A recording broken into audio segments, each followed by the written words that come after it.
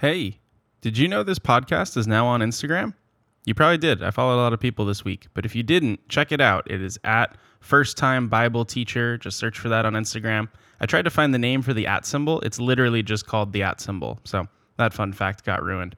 If you follow First Time Bible Teacher on Instagram, you'll know about new and upcoming episodes. I'll ask some questions about things that you may want to hear about with upcoming topics using that annoying question thing that all your friends have been doing, and generally just give you a chance to get your feedback to be able to help guide this podcast going forward. So you can check that out. As always, there's writing about teaching and the Bible in general on my website, brianrhiggins.com. Today's topic is applications, but first, here's our theme music.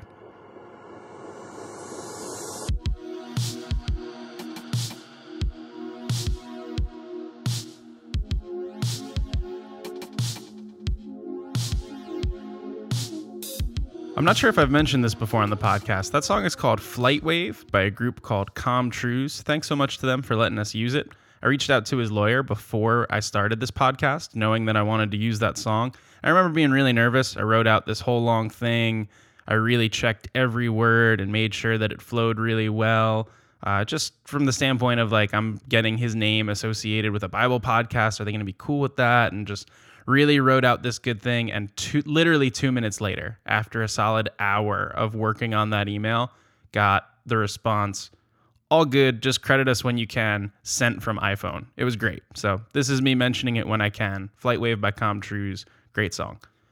Today we're talking about applications, how to use them well, and how to make sure you're giving people things that they can do differently based on your message. So before we even get into the purpose of applications, I just kind of want to define application. There's a lot of misconception, and a lot of people have different ideas of how practical a thing needs to be before you can accurately call it an application. So for the purpose of our conversation, and we're being pretty broad, application is just giving your audience a tangible way to respond to the message. And it could be immediately right in that room. Most likely, it's something that they're carrying out with them in regular life. So applications are how you take the big ideas of the Bible and begin showing people, here's how you live them out. So with that as our definition, the purpose of them becomes very clear.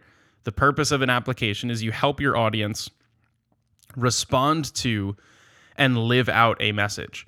When I think about the way the book of Acts describes Christianity, it's people who were followers of the way of Jesus. People that said the kind of life, the kind of ideals, the kind of things that Jesus stood for and represented, we want to follow in those ways. And that is the tradition that we're carrying. That's the thing that we're picking up and following along in. We should be able to call ourselves followers of Jesus, especially as we teach the Bible and as we teach people. We're not just saying, here's a bunch of ideas you should believe and think about sometimes. We're saying, here's a way of life as well that you should follow and walk in. So by giving people really tangible ways of, here's how a Christian can respond to this idea, you help people in a lot of ways. You also help take big abstract principles and make them concrete. It's very easy to just kind of think about God in general. It's very easy to kind of sit back and say, well, I bet God may or may not be something like this or not like this. Those are easy conversations to have, and anyone can have those conversations, and probably more people than we think are having those kinds of conversations, because as long as it's abstract, it doesn't make too great of a difference in my life here and now. Jesus should make a difference in your life here and now. It should not be a set of abstract principles that you just kind of listen to and move on from. We want to take the thoughts and intentions of the Bible and make them practical in people's lives. It's very often people wait for the mystical in their relationship with God. They wait for some kind of moment where the room shakes or where the word burns in their heart so deeply, or they just wait for something. Whereas a lot of our applications, the things that we're going to tell people, because the Bible says this, you should do this in response, they're going to be very plain. They're going to be very normal feeling. They're not going to feel like some great mystical event has happened to us or anything like that. They're going to feel like normal stuff. And that's a good thing. It's okay that we're giving people normal feeling applications. That still helps them. As we were teaching through the book of Joshua in the youth group that I lead, One quote that really stood out to me was from a commentator named Dale Ralph Davis. And he said, "We must beware of thinking that God is only in the earthquake, wind, and fire, of thinking that manna but not grain is God's food. Most of God's gifts to his people are not dazzling and gaudy, but wrapped in simple brown paper. Quiet provisions of safety on the highway, health of children, picking up a paycheck, supper with the family, all in an ordinary day's work for our God." That was something that he said about the people of Israel crossing the Jordan and going into the promised land, and how God cut off the supply of manna at that point. It's not because he stopped providing, it's because he provided in a way that just feels more natural to us. And in our teaching, we can, through application, provide the things of God and the ideas of God to people in a way that may feel natural, but that helps break them of this thinking that God only speaks in mystical, miraculous, powerful ways. Sometimes just a simple new thing that they can obey, or a reminder of a simple old thing that they need to go back to obeying. Those are really helpful things to give the people. So that's the purpose of applications. We want to help people live out the things of Scripture and let it influence their daily lives. So when it comes time to make applications, the practice of applications, you want to make sure that it is a clear principle from your text. Maybe as I'm talking about the idea of application, you're already kind of recoiling a little bit and thinking, oh, so all of my messages should just be about things that people do. It should just be about giving moral principles. Well, no, there's a lot of good things that people should do, but the text that you're teaching probably only has a couple.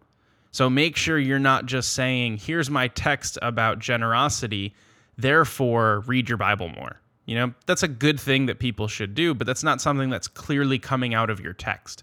If you're teaching a passage on forgiveness, then there are some really clear principles that you can pull and turn into application. You need to ask yourself, when you're trying to apply things, not just what do these people in front of me need, but what does this text tell them they should do? What does this particular Bible text guide them towards? Otherwise, we're just a list of rules, and that's not something that we want to be. Also, when you're teaching applications, you want to, in your delivery, try to get out of your notes as much as you can. When you're going over some really deep study about how the text works together, that makes sense to people that that's coming from your notes. That's probably not stuff that you just had rattling in your brain already. That's stuff you studied for, and you're showing people, I studied for this, and because of that, I'm going to read from my notes a little bit more. That's okay. When it's application time, this is when your message comes to life. This is when the ideas of Scripture begin to have hands and feet. And so because of that, you want to, in your teaching, be very present in the room when it comes time for applications. That's when you can show, just by your posture, by the fact that you're not looking at your notes in that moment, by your even placement with the podium. Sometimes when I'm teaching and it's time to really get down to the application of things, I will walk in front of the podium, or I'll walk away from it so that it's clear there's just a guy in the room with you right now. There's not this whole deep study thing with you, and especially really work to make eye contact during that time. That is the moment in your message when you're telling people, here is what you can do differently. You're still talking about the text, but you're no longer talking from the text, if you catch that. You're talking to the people directly in front of you. And so make sure that is very clear in the way that you deliver it. You don't want application to just kind of blend into everything else. I know one of the things that I'll do in my youth group that I learned from my youth pastor before me is even I will, when it's time for an application or some kind of really big point that's going to lead to application, I'll pause and I'll just go, everybody look up here real quick. And I'll get everyone to look up from the different things they're doing. And in my head, I'm counting to 3 or 4 Mississippi. I'm just giving it a little bit of time, letting them kind of all gather together, waiting for them all to be right there in that moment, and then giving them that thing that they can do differently, or giving them that practical life moment that is going to be needed, or that thing that they're going to need to walk away with. What should you avoid with applications? 1, Don't always make your applications about yourself. No one really likes it when the preacher is always the hero of the application of, if today we're talking about Bible reading, here's what I do in my Bible reading, and here's the 25 chapters that I read a day. You may do that, and that's awesome for you. But if you're always presenting yourself as the one who's doing really great at applying this stuff from Scripture, you begin to subtly just show people this isn't necessarily from the Bible. This is something that I'm really good at. People can naturally begin to think, oh, so that teacher's really good at doing this stuff, but I don't know how that's going to get down to me. So if you're giving them yourself as the hero of your application, it's going to become very difficult to track along with. But the same is true the other way. If you're always making yourself the villain of your applications, that's also no good. Then people are going to stop listening to you for a completely different reason. If you're always, this is something that's really tough to do, but I believe in doing this, and really I struggle with this in my own life. This is an ideal that I hope to live up to, but that I don't always make it to. If you're always doing that, then your applications have no teeth to them. They become unimportant. If I'm listening to a Bible teacher and they're saying, here's this really great application that I'm not good at living out, there's a subtle part in my brain that starts to think, so I can be as good a Christian as that person is without doing the thing they just told me to do. Okay, so that's like an optional Christian thing, and you don't want to share that with people. Don't always make your applications about yourself. If it's always about you, then it's not about the people in front of you. And when you're making applications, it should explicitly be about the people in front of you. I would say another thing to avoid with applications, don't pack them everywhere in your message. There should not be applications all over the place. If at every point it's just about what we do through your teaching, then what you're subconsciously training people to do is that in every moment of their scripture reading, they should be looking for the thing that they do differently. And sometimes that's not what the Bible intends at any one moment. Sometimes there are entire books of the Bible that are letters written to address one problem that may only have a couple applications, and that's fine. Most of the book may just be, here's something to believe instead. Here's something to think about. Here's something about the Lord to hold on to and really think through in difficult times or when you face these different things. It could be all sorts of different stuff. You don't want to pack applications all over the place. If applications are everywhere and every 3 verses or every point you're slowing down and you're saying, well, here's how we can do this thing instead, a message with 1,000 points becomes pointless. And a message with 1,000 applications becomes something you can't apply at all, because how would you even begin to tackle a topic like that? So if your applications are everywhere, it's very easy as the listener to just kind of say, I guess this is something that I'm not going to be able to accomplish. Whereas if your applications are in just a few spots, then that's something that people can hang on to. Also, what to avoid with your applications, don't have them just seamlessly flow with everything else. Your applications should stand out. We talked about that a little bit already in the way that you deliver them, and your applications should be different from everything else you're saying. If everything else you're pulling out is from the text or explanation of the text, then application is the only thing that takes your text and brings it into real life. It's the only thing that shows people, here's how you respond because of this text. So make your applications stand out. Say them very explicitly.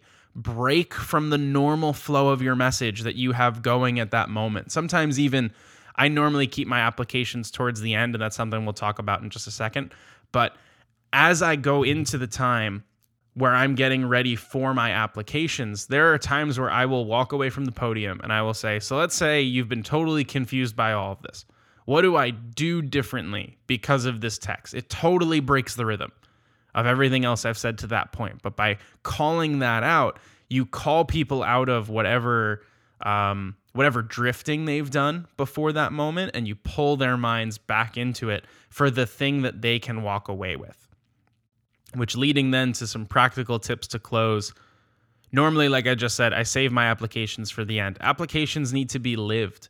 People need to remember them. If they don't remember what the application is, then they can never live it out in real life. They can never bring it with them for the rest of their week. So if you save your applications towards the end, it gives them a better chance of remembering it, but also it shows how your application is coming from your text. It should be the last thing because logically it's the last thing. First, you begin with what does the Bible say? Then you show what it means and why that matters. And then you finally answer the question, what do I do differently because of it? So if you have that logical flow, then it makes sense that your applications are going to be saved for the end. Another practical tip, get as specific as possible. Get as specific as you possibly can. It is very easy to tell people that they should be kind, that Jesus was kind and they should be kind. Is that true? Absolutely. But is that helpful? Not so much. It's much more helpful to say that people should do something like write a handwritten note for an unsaved neighbor or coworker in that next week for something nice that they had done to you. You know, something like that is really specific and very easy to know if you did that thing or didn't do that thing. It's easy to kind of just convince yourself that you were kind this last week because you didn't necessarily blow up on anyone. When you give a really specific application, then you help people know, are they really living this text out in ways that are changing them on a daily basis? And give a few of these. Don't just say, here is the one and only way that you can apply this text. If you're going to get specific, try to give multiple specific examples. Don't just drop one in and say, well, here's what you should do in response to this text. Unless you're really going to challenge everyone to do that specific thing, try to give people some options. Here are some kinds of things that you can do. So that way, even if they don't do one of the 4 things you mentioned, but they do a 5th thing that's totally in line with the heart of your message and the heart of the text that you just taught, then that's a good thing too, and they're still applying your message. Last, I would say this. Always bring your applications back to the motivation. If we're just telling people, here are a bunch of good things that you should do, we are quickly going to start teaching people legalism. And that's no good. Application without Jesus as the motive is what the Pharisees were doing. They were just applying good things that sounded biblical, but they weren't doing it with the gospel at the heart of what they were doing. So in all your applications, it's not enough to just say, prove it in both directions. You have the logical work going forward of here's the text, here's the meaning, here's how you apply it. Once you give them here's how you apply it, immediately remind them again. And remember, we do this because here's what this text just said, because here's the kind of life that Jesus just lived. If we're giving applications to people and we're not giving Jesus to people, then we may wind up giving people wrong applications.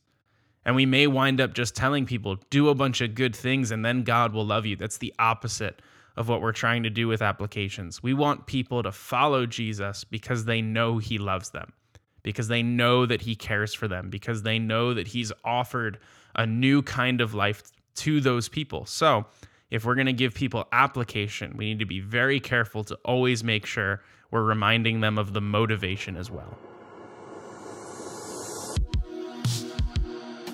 Thanks so much for listening. Remember to check out the Instagram at First Time Bible Teacher. You could share this podcast with family, friends, or any prospective Bible teachers you may know. Ratings and reviews really help in that. We're on Apple Podcasts, Spotify, Google Podcasts, Stitcher, and others, so they can get it any way they need. For more info and for articles I've written, you can head to brianrhiggins.com. There'll be at least one new article this week. Thanks again for listening. I'll see you next time.